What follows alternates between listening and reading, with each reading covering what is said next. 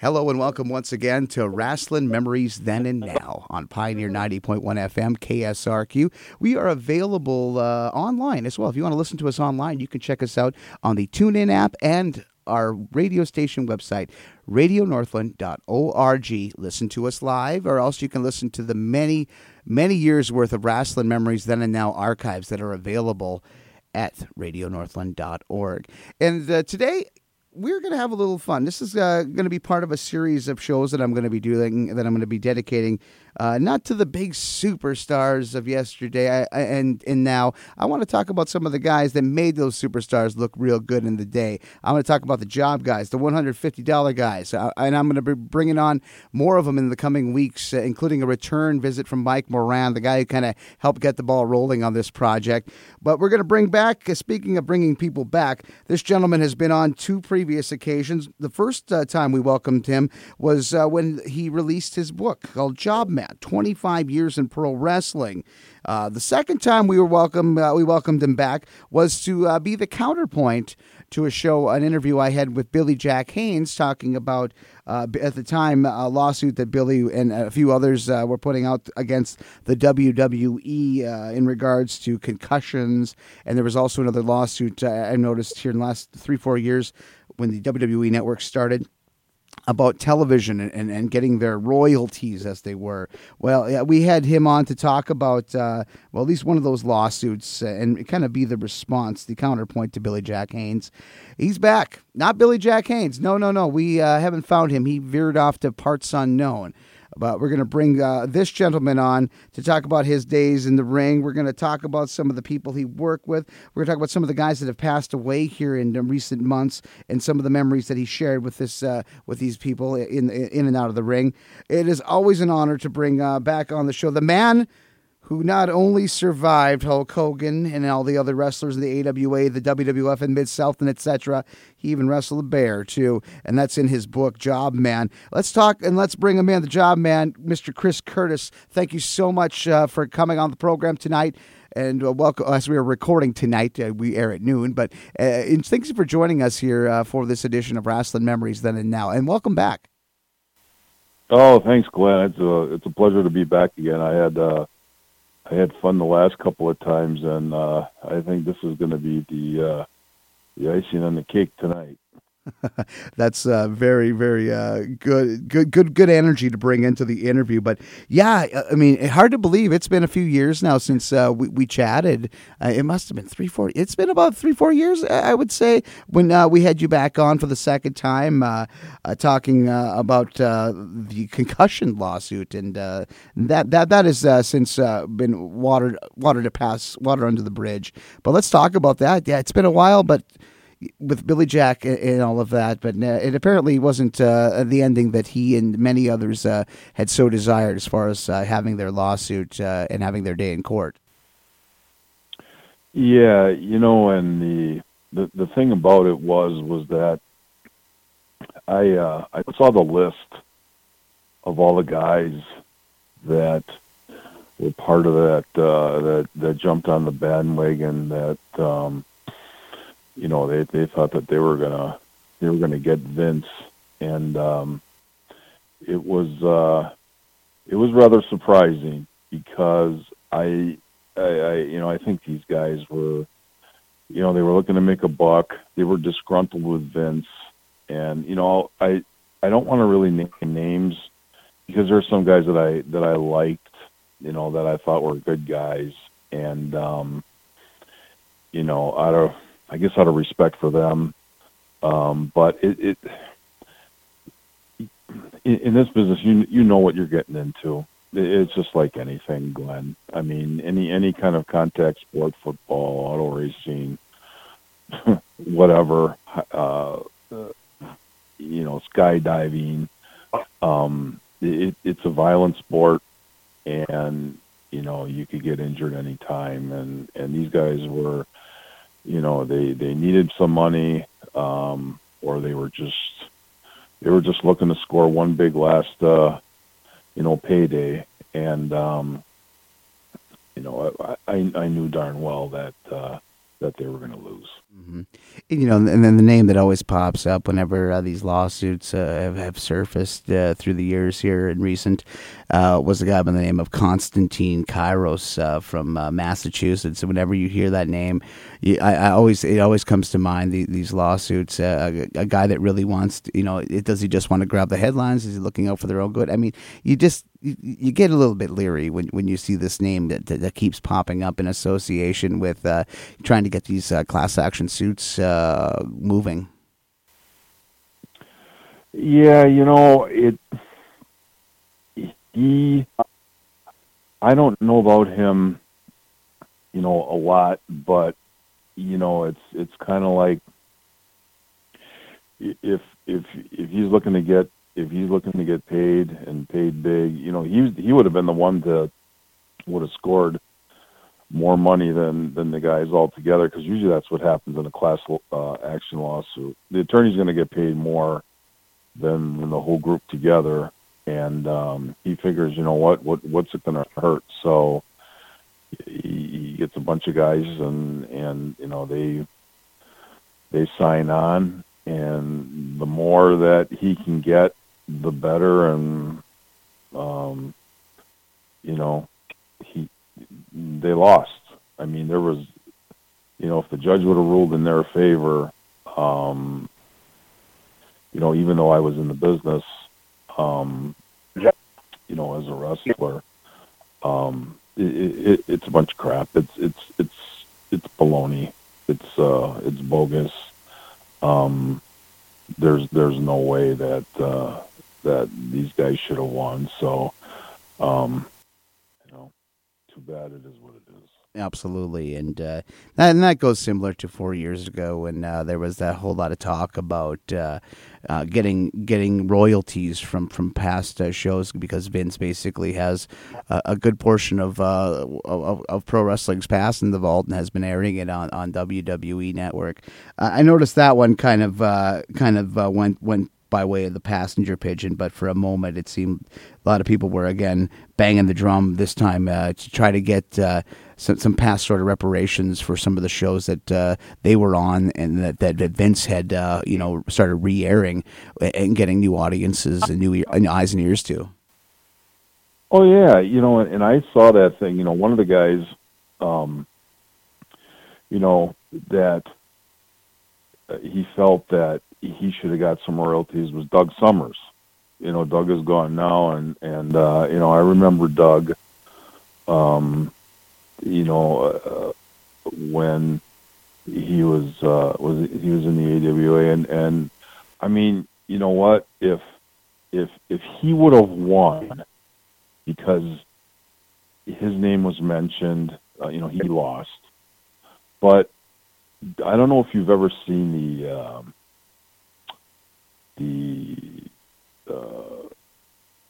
DVD of the spectacular history of the AWA, and well, if that's the case, and some of these guys would have won because Vince used their name without like paying them a royalty, I could have filed something, because in that DVD there's a shot of me, a real it had to be 2 or 3 seconds, and it was Gene Okerlund was in the ring, and I was supposed to wrestle. I think I was supposed to wrestle. I wrestled Bockwinkel that day in Minneapolis, and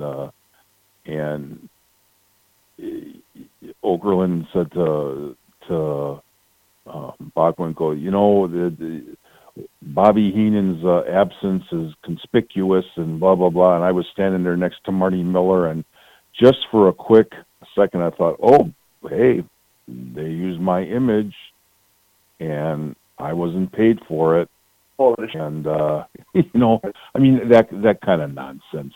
And so, it's like these guys were broke. They had to be. I mean,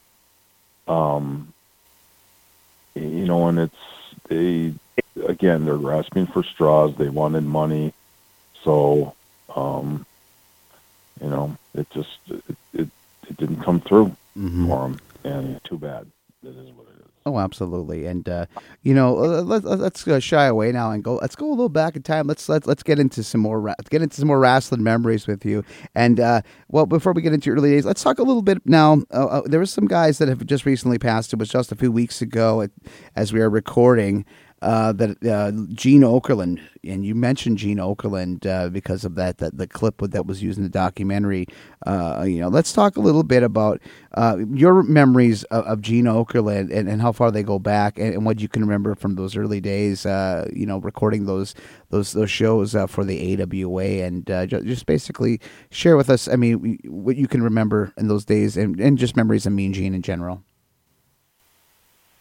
Well, I remember him going way back.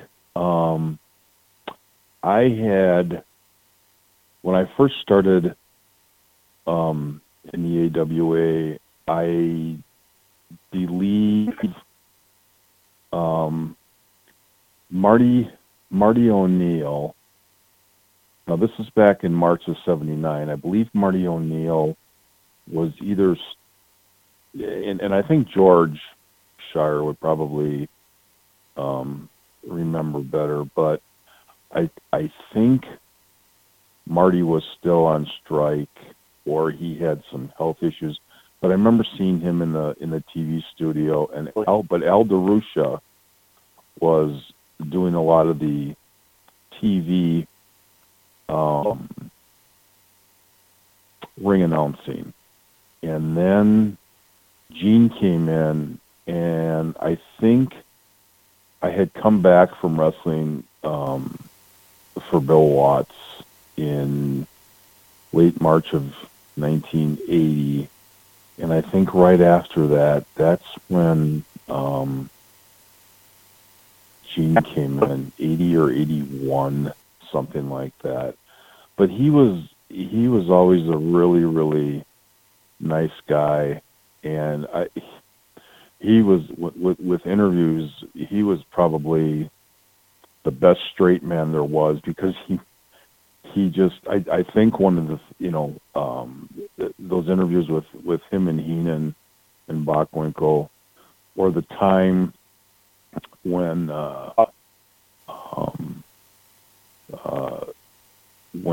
Heenan sold Patera's to Adnan. It was just great. I mean, he just and those interviews he had with Mad Dog Vachon, they were just priceless.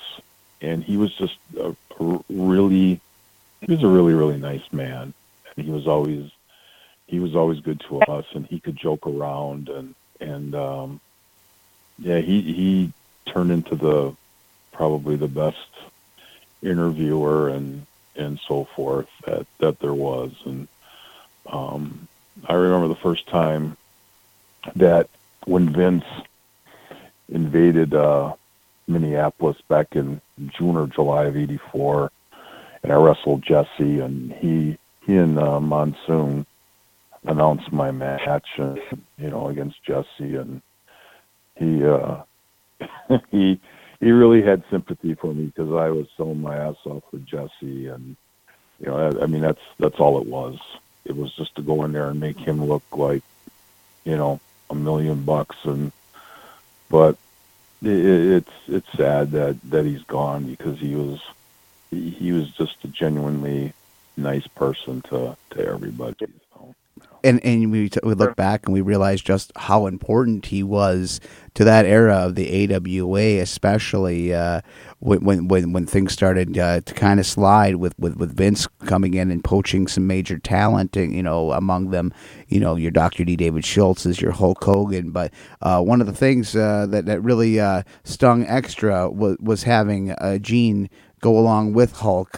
Basically, when you think of, and I told this to George during the tribute, when I think about Hulk Hogan's career, I mean, a lot of it as far as getting the personality over and taking him beyond just being this big person, this big man, giving him some direction as far as mic skills, really played into just being, just how much of an asset Gene was, not only with, with Hulk. I mean, you're talking Jesse Ventura too, with some great interviews, the chemistry he had with Heenan.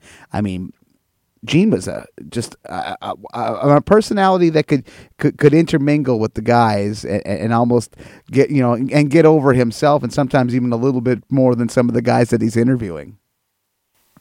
You know what really made him look good were his facial expressions, and how I think the priceless interviews he did was with Randy Savage.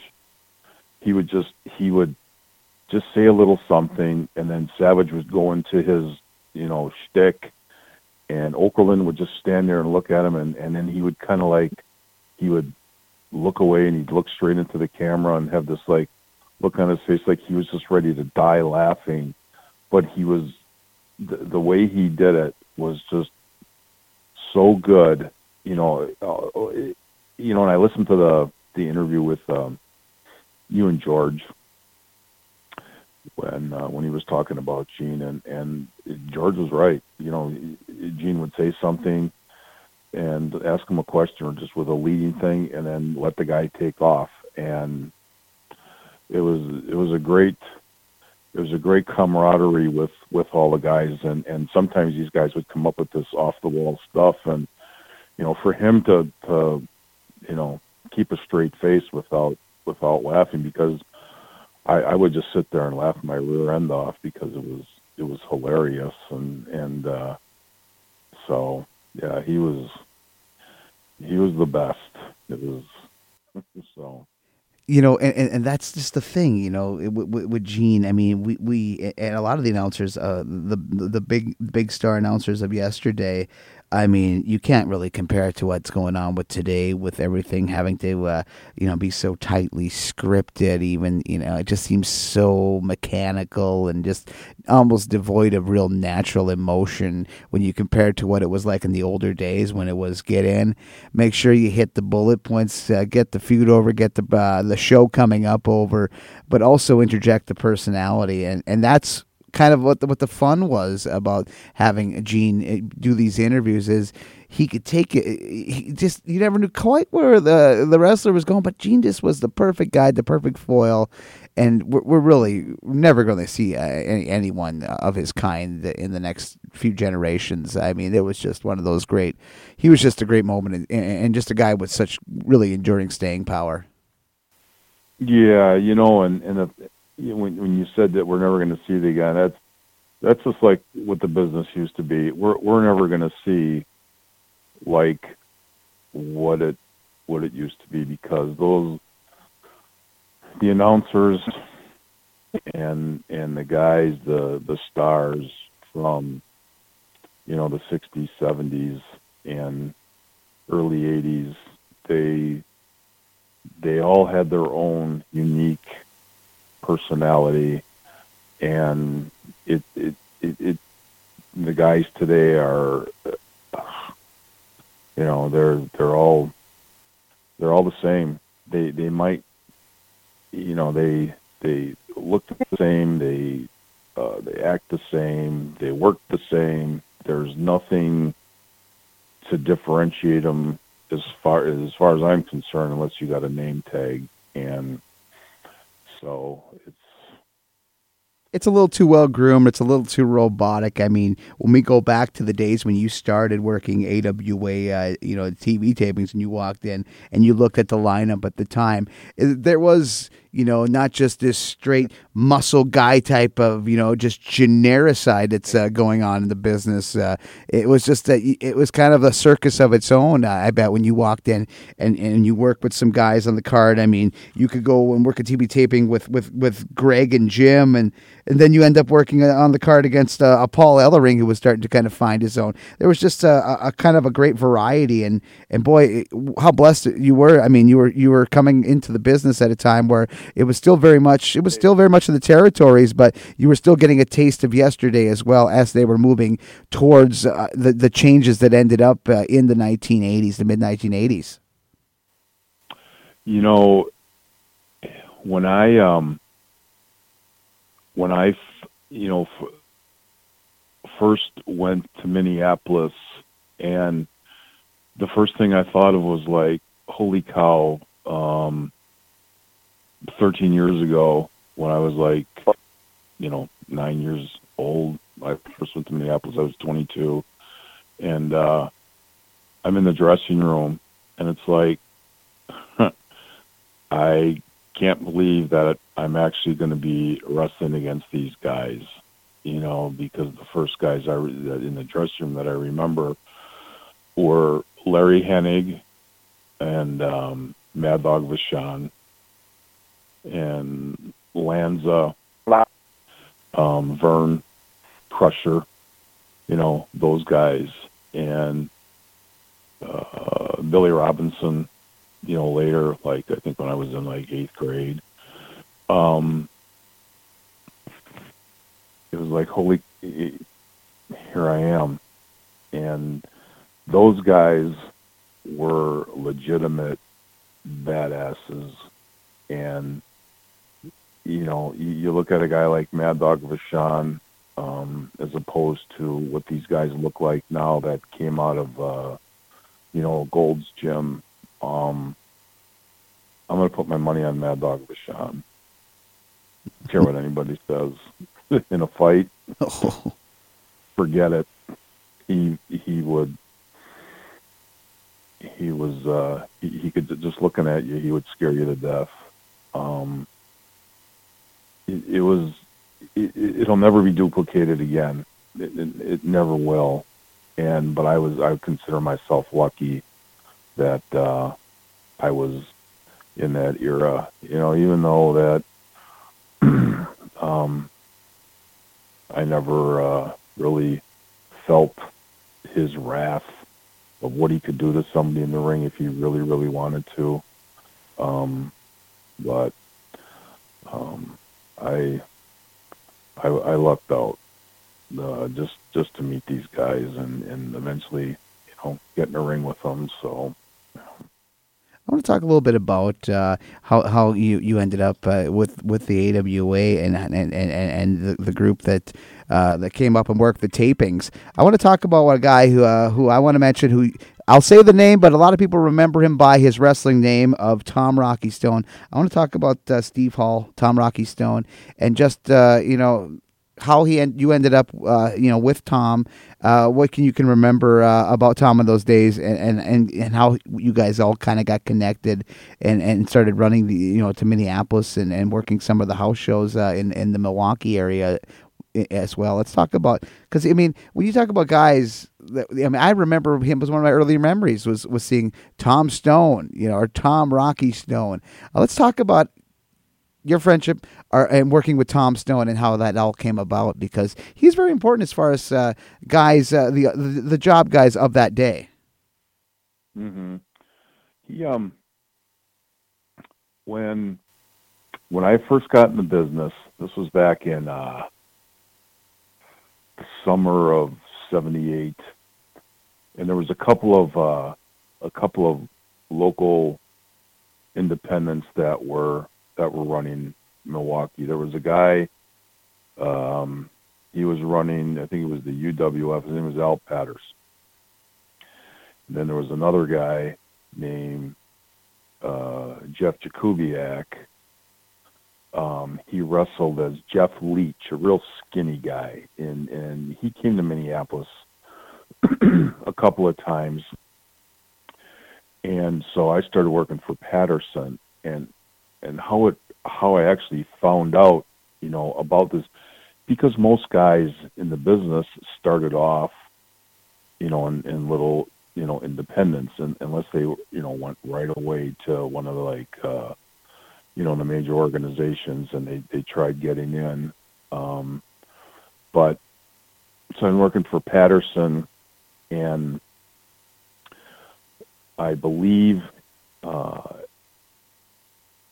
one of the guys that I ended up being a tag team partner with was Fred Perez, and he also worked for Jakubiak on the other side of town.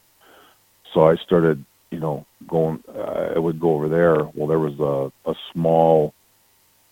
It was an old pool hall, and Jakubiak had a ring set up, and that's where Stone was there too. And I started learning the right way from Stone, and he was very instrumental in teaching guys the right way.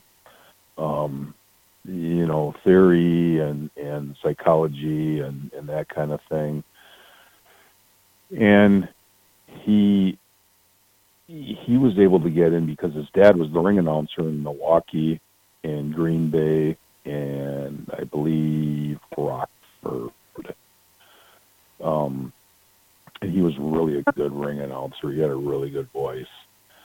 And so he was able, but that's how he got in with the AWA. And then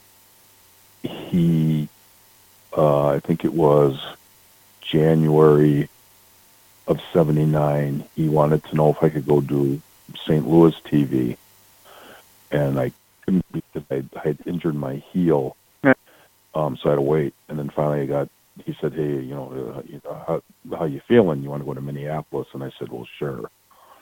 But over the time, we got to be really good friends.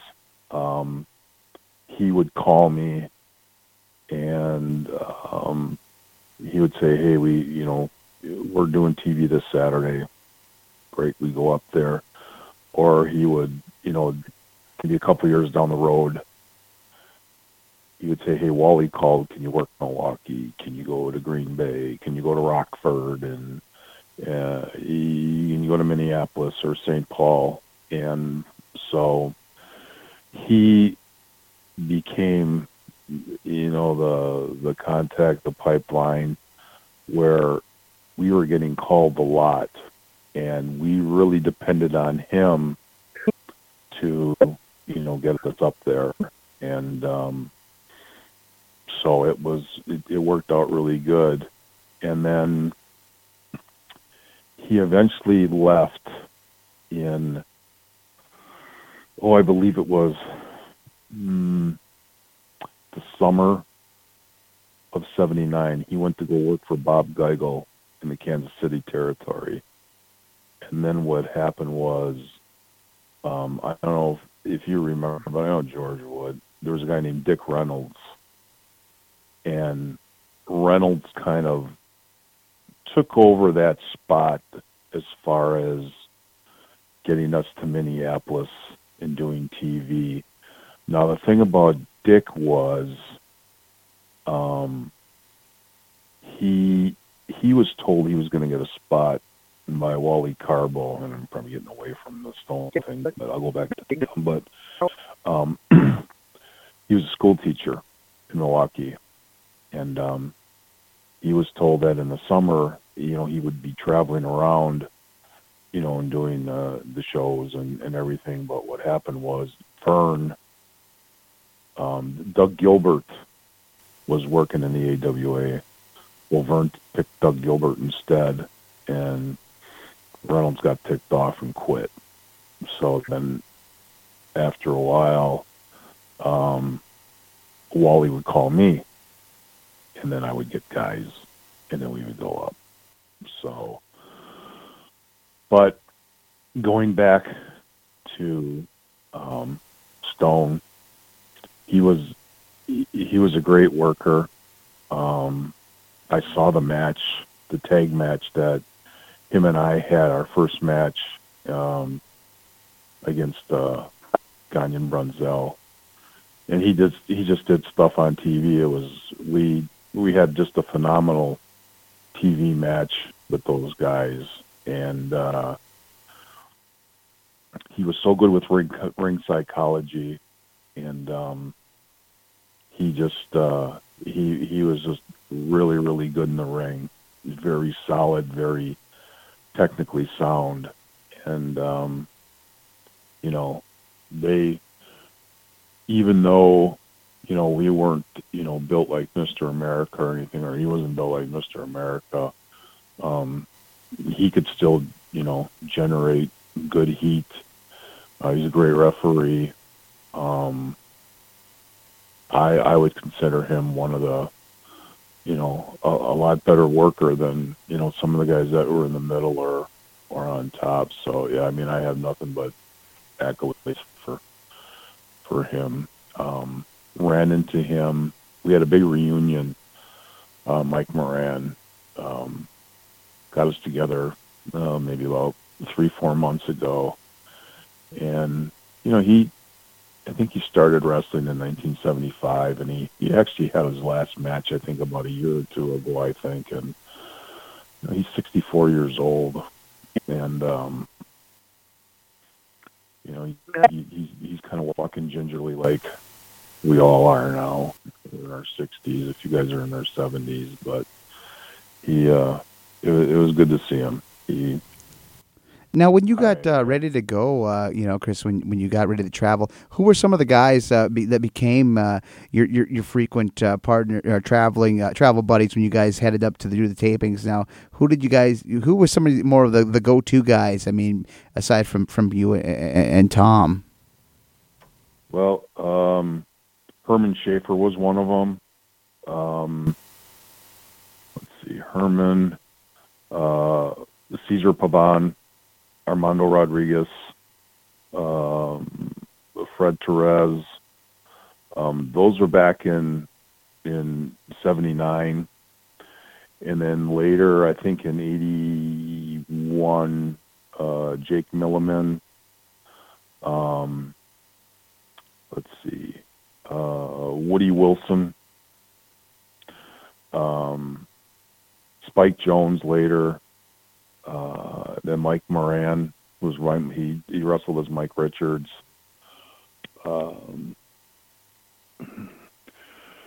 That was pretty much the group that we all traveled together. And then later, Jim Evans, who was Trevor Adonis Dobretz, who just passed away on New Year's Day. That was the core of guys that went to do Minneapolis. I'm just trying to think of who else. That was pretty much it. Mm-hmm. And there was also some guys that too. I mean, it wasn't just the Milwaukee guys, but I'm looking through some of the results. I mean, there was still at that point some guys coming down from Winnipeg as well. I mean, you early on you worked with one of the guys that I remember watching in Candelo's West 4 in the late '80s and mid '80s was Puppy Dog Peliquin. Yeah, that was Puppy Dog was. He was a little character. I think his son was also a wrestler, but was that Chi Cruz? God, I can't remember. I forgot what the heck. Was that who it was? I don't know. Maybe was it? The name Chi Cruz is coming in my brain for some reason. He worked up in Winnipeg. I don't know if he was his son or if he was an uncle or whatever it was, but I think his name was Corey Peliquin. But I mean, he worked under the handle of Chi Cruz for a while until injuries got the better of him. Oh, well, I know that there was I think Scotty Campbell was one of them. Were the Winnipeg guys, and then they had the Chicago guys too, and that group. So what they did was, when we first went up in '79, that we did one TV taping, and then later they started doing 3 tapings, and so they didn't pay us much more. But they did 3, and then they would bring in, the Winnipeg group, and then they would bring in the Chicago group, and then eventually they kind of branched out, and I think they brought some guys in from Iowa. Um, so they had enough guys to go around for their tapes, so you wouldn't see the same guys over and over again. And but the guys that oh, and then guys that we would a few other guys that would sometimes come up with us too would be Sonny Rogers and Tony Leone, two great guys, two just really really nice guys. They would come up, and sometimes too Leone would come up with the Chicago guys because he lived in Racine, and then Sonny came with us every once in a while too. He lived in Chicago, and he would come either with the Chicago guys or us. So we all got along, really good, and so. Was there some guys that when you wrestled and worked some of the shows, the TV stuff, was there some guys that you enjoyed working with a little more than others? With as far as it seemed like more of a day off than some that are a little bit more of a crowbar. Could you kind of talk about some of the guys that you enjoyed working with in those days? Working the TV shots, and we'll go to the other side of the coin with some of the guys that you didn't like working with, or you would rather not work with altogether. Period. Mm-hmm. Hogan was. I loved working Hogan, Baron von Raschke, Steve Olsenowski, Buck Zumhoff. Even Paul Ellering and then when he first started, I love working. Gagne and Brunzell were great to work with. Those guys were easy. Sheik Adnan Al Casey was when they would call and say, hey, you're gonna work Hogan, or you're going to work Raschke. It's like, great. You knew they were going to take care of you. You knew they were going to be light. You didn't have to worry about them, going and trying to hurt you or anything like that, or do something to, that you weren't prepared for. So,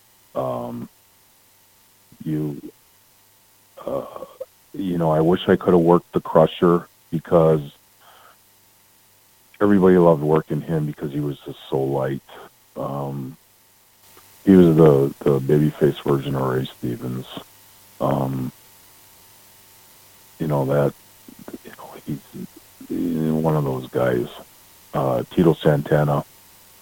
I enjoyed working Tito. So it was. Those are the main guys that I really liked. Mm-hmm. Who were some of the guys that worked a little snug? You could remember off the top. I mean, we gave the ones that you put over, but who were the ones that were just a little too snug for your liking at times, but you handled it all together, of course. Well, Billy Robinson. Billy knew. If you were newer, he would change things. He'd give you a finish, and he would change it. That's what he did to me, and I think we talked about that in the first round. He was just testing you, and the match would start, and then he'd change it, and then he would try to hurt you. The second time I worked him, it was a completely different story. It was a funny story about him because Stone had to work Billy, and he had to work Robinson. Vern turned him into a heel, and so Stone told the story where he went up to Robinson and he goes, "Hey Billy, I got a question for you." He goes, how come you were such a prick when you were a babyface, but you're such a nice guy now as a heel? And then he walked away. And he had to work him on TV, or he had to work him a house show on TV or something like that. And but it's true, because when he turned heel, he was nice in the ring. Now I don't know if he ran his course as a babyface, and Vern just kind of like changed him just to kind of like give him work and keep him around, as a heel. But yeah, he was one of those guys. Um, I'm thinking,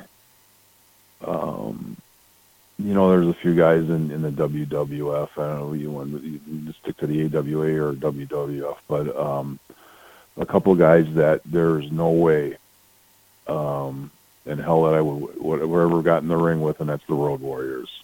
There, I would have walked out if they would have made us work them, because at the time they were green. Ole Anderson just kind of like put it in their head, just go out there and kill these guys, and I don't know if they were too stupid to figure that out, or that they could really hurt somebody, or they were just listening to what the booker had to say, and you do it, or you're not going anywhere. And the thing about this, Glenn, is when we go out there, we're trusting these guys to take care of us, because you don't need to kill us to make you look good. We can go out there and sell our butts off for you and make you look good without you actually beating the hell out of us. And I mean, there's no reason for it. I think Tito Santana, I worked Tito in Milwaukee one time, and I was getting my heat, and I was pulling him down by the hair, and I really wasn't grabbing him hard, but he told me after the match, and he was great as far as like showing you the right way. He said, "Hey, all you got to do is just touch me or your opponent, and we'll go with it." And I tried to work light anyway, but you got to work in unison with the guy, and you don't have to, go out there and beat the living heck out of him. If you have a guy that knows how to sell and do a good job, there's no reason that you have to beat up anybody, And another guy that loved to work stiff is Greg Valentine. Maybe because his dad worked stiff, I don't know. But again, I would have worked him, but I preferred that. If I didn't have to. Well, he was a heel at the time, and I was also a heel. But another guy that worked really stiff, and I couldn't understand it, was Bret Hart. Bret Hart did not like job guys. Neidhart was great. Neidhart, he looked like he was crazy. He might have been, but he was very light. Bret was a prick. I don't care what anybody says. He, in our match with him, Stone and I worked him. Stone and I worked as a tag a lot, I think, in the WWF. But I asked Hart afterwards. I said, "Hey, what? Why did you do what you did? Why were you so stiff out there?" "Well, because you didn't go up for a slam, real good." And I'm thinking, yeah, I did, but I guess that was just him. So, there was some guys just, relished, beating people up, and there was no rhyme or reason for it, because that's not, how the business worked. You're listening to Rasslin Memories on Pioneer 90.1 FM. My guest is Chris Curtis, and we're merely scratching the surface here on some of the early days of your pro wrestling career. You know, you mentioned Bret Hart and your difficulties working with him. Now, you know, Jim the Anvil Neidhart passed away, and also this past summer, this past year, actually in the fall, we lost the Dynamite Kid. Now, did you ever have a chance to work tags with the British Bulldogs? Do you remember of the time that you did the tapings for the WWF? Oh yeah, I really do, Glenn. You know, it was Tom.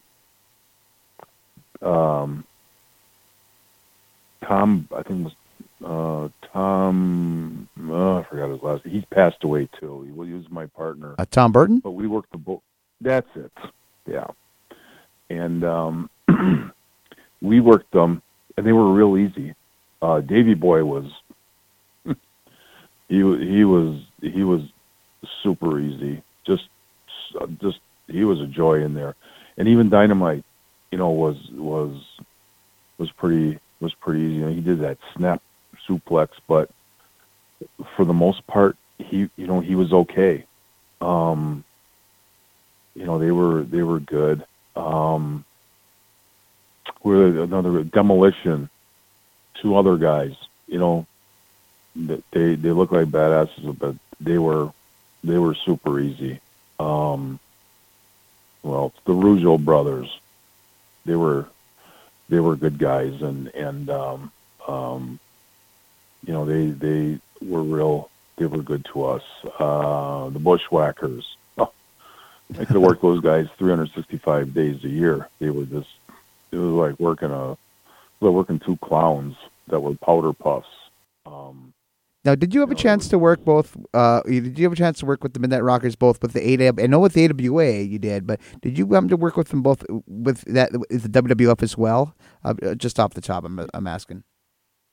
Yes, we did, and I believe Jake Milliman and I worked them as the Rockers in the WWF. Okay. And also Strike Force, and it was Martel and Tito, a guy named Dusty Wolf and I, Dale Wolf was his name, in tag. Just trying to think of who else, but and then the other guys in, you know, when I worked singles up there, it was I worked Hacksaw Duggan, worked Patera, I worked Killer Khan. Just trying to think of who else that I did, but you know, really, you know, all the guys that I worked in the WWF, they were pretty good. The only Hillbilly Jim, you know, another easy one. You know, everybody that we had were pretty decent. You know, there was a few guys I felt bad for that, you know, in our group that had to work. You know, some of the heel guys, you know, Joe LeDuc, and then Dino Bravo got real stiff when he was a heel, and what do you remember from working with Dino in the AWA? Because you did work some shots with him on TV. What do you remember him from that point in his career as far as working? He was a face at the moment at that time. He was, you know, and you know, actually the first time that I ever worked him was, excuse me, I got a call from Wally Carbo, and he said, "Hey, we need you tonight. Can you come up to Minneapolis?" I got a call. It was a Tuesday afternoon, and I got a call, and he says, "We need you up here. We got somebody that we want you to put over." And I said, "Well, okay." And he wouldn't tell me who it was, so I was like, "Okay, thanks, Wally." So I flew to Minneapolis that night, and it was Bravo. It was his first night in the territory, and all Wally said was, "Listen, I just need 60 seconds, and all I want you to do is just you attack Dino. He's going to reverse it, something on you, and make a little comeback. Attack him. He's going to make a little comeback, pick you up, airplane spin, 1, 2, 3, and then I was in a battle royal that night. This is at the old St. Paul Auditorium, and he was fine. He was okay. No problems there. And then I believe a couple of months later, when I had that little problem with this kid in Milwaukee who didn't speak English, this Peter Zabel that Ron Ritchie brought in from Kansas City, and I got a lot of heat from Greg. The next day, I thought, they're going to feed me to somebody who's going to try to hurt me. But I had Bravo that day, and he said something kind of, not too nice, and I thought, he's going to try to hurt me too, but he didn't. He just, and that was really the only 2 times that I really worked Dino, but, he was fine. And, I talked to him a little bit, and, so he, he was okay. As a babyface, he was all right. As a heel, though, he wrestled Jim Evans, the guy who just died here a couple of times, and what he did was, after the match, he'd stomp on his face and break his nose. He broke his nose twice, just being a jerk. And so, stuff like that, there was no call for. No, absolutely not. And you mentioned a little bit about the Battle Royal series, and what I can remember just from when I first started watching AWA was before the McMahon worldwide expansion, was when the Battle Royal season came around. It was one of the ultimate automatics, was having Andre the Giant on the card to boost up attendance and to get attention to these Battle Royals. Can you talk about working in the Battle Royals with some of those guys, and including Andre? I mean, you ended up in a couple of pretty big Battle Royals with some stars. I mean, we talk about Billy Robinson and Buddy Wolf and Adrian. Let's talk about your experiences in these Battle Royals whenever Andre would float around into the territory and work some of the big towns in the AWA. He, how guys would talk about if Andre liked you, you were okay. And if he didn't like you, you were history, because he would really hurt you. But if you showed him respect, and that's what I did. He would, my first Battle Royal with Andre that I was in, I believe, was in Green Bay, Wisconsin. He was there, and I would always go up to the guys and, say, "Hey, how you doing?" And, I'd go up to Andre and I would introduce myself, and I said, "Andre, it's an honor to meet you, and it's a pleasure to meet you," and shake your hand and you walk away, but, I remember one instance, we were in a Battle Royal in a spot show, and, we were in, Kenosha, Wisconsin, and Andre was just kind of like standing in the middle of the ring and nobody was near him, so I just kind of like, I gave him a forearm in the back, but it was a working forearm. So he turned around, and it was like, hitting the side of a wall. He was so big. So he turns around, and he looks at me, and he has this big smile on his face, and I'm just looking up at him, and it's like, oh, my God. And I just kind of had this, like, look in my eye. And so he grabs me with his hand, and he gives me this big headbutt. Well, he never touched me because he had that big, giant, fright wig of hair of his. And so I took a big bump for him, and then I rolled out of the way. But he was really, he was always nice to me, and you show these guys, the respect that they deserve because they are on top. They're going to be nice to you. That's how it was. If you're some cocky young kid and you're walking in there, and they're going to notice that, and then you're going to get your butt kicked. The other guys who were really nice, in the battle royals were the Crusher. He was really good. The thing, Glenn, about the battle royals was, I remember, we were in a spot show, and again it was Mary Bradford High School. Vern used to draw really good, and that was in Kenosha, Wisconsin, which is south of Milwaukee.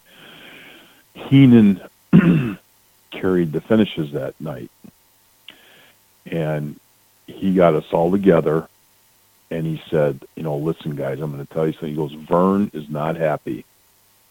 He goes, a lot of the guys, they didn't like working battle royals because what they wanted to do is they wanted to work their match and they wanted to go. They wanted to go to the bar, they wanted to go eat, or they just wanted to go home. And Heenan said, Vern wants you to, go out there and put some effort into what you're doing. You go out there and you're getting lazy. And so, no screwing around, make it look good, because they report back to Vern, who's ever got the finishes or whoever it was. It was either Bockwinkel or Heenan. Those were the two guys that would report to the office. Vernon trusted those two to make sure that the card went off good, that, whatever was going on, with a main event, make sure that finish got done correctly. And, they'd have to tell Vern the next day or call him. So he said, okay. Everybody said, all right, no problem. But what we did was we schemed up, and everybody kind of somebody started going around. I couldn't remember who it was. And go, okay, give Adnan a big slap. Slap Adnan in the back. Or slap him on the chest. Everybody gave him a big slap. And finally, he got really pissed. He goes, damn it. Because everybody, there must have been like 10 guys that just slapped him. And so he knew that he was set up to, as a rib. But, yeah, the Battle Royals drew, they really drew good money because Andre was there and the Crusher. And, sometimes they would bring like Moose Cholak in and, guys like that. And, the big guys and Sailor R. Thomas and, those guys. And, but I loved working because I was in there with all these guys, and it was a night off, and I got a good payday. So I didn't care. Even if that's all I was there for, was just to fill a spot. Even if they pitched me out, first or second, I was in there for like 5 or 6 minutes, and out I would go. So it was a great time. It was enjoyable, being in there with them.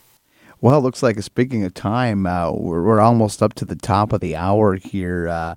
I'm definitely going to have to, like I said, we're starting this series of interviews and collaborations with some of your fellow job guys, and I think I want to have you back on, not only just as a solo again for your 4th interview, but I want to maybe get you on maybe with Stone or maybe Mike Moran, and have you guys just kind of talk, and I'll throw out a few questions, and you guys could share some of your memories and perspectives, together, from the days of going on and making the big stars look good. And you guys have did such a great job through the years. But I want to get more interviews with you guys, more of the spotlight shined on you guys, because you so richly deserve it. Well, I appreciate that, Glenn. It's it's an honor to be on here and share the stories with everybody. And that's we certainly appreciate that that you have us on here. That's for sure. Absolutely. Come on. We'll do this again in the not too distant future, because, man, I want to keep hearing these stories. I just bring up a name and you're like, boom, Johnny on the spot. I love it.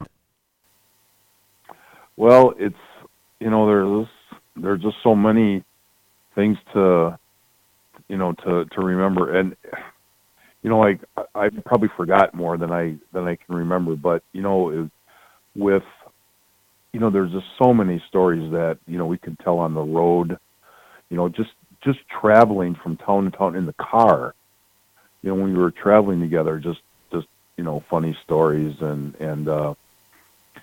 just, going back to, my book that we put out, the Job Man book. Well, we're expanding that, and I got even more stuff that I added on there, and that'll be coming out, I believe, in October of this year. So that'll be really good, and got a nice a publisher, Wisconsin Historical Press, and they're putting everything together, and I'm hoping that they can book me to come to Minneapolis, to do a signing, and that would be a lot of fun. So yeah, there's a lot more stuff that, I remember, and other people have said, hey, what about this? And remember that. It's like, because you can't remember everything. And when you have a collaboration, if we got Stone and Moran together and whatever, it would be, there would be more stuff. We could probably go 2 hours with the three of us on there. And I would totally just, set up for the taping, put no time limit on it. We can make it multi-parts, because I think that would be a great idea. Well, for Chris Curtis, I'm Glen Braget. You've been listening to Rasslin' Memories Then and Now.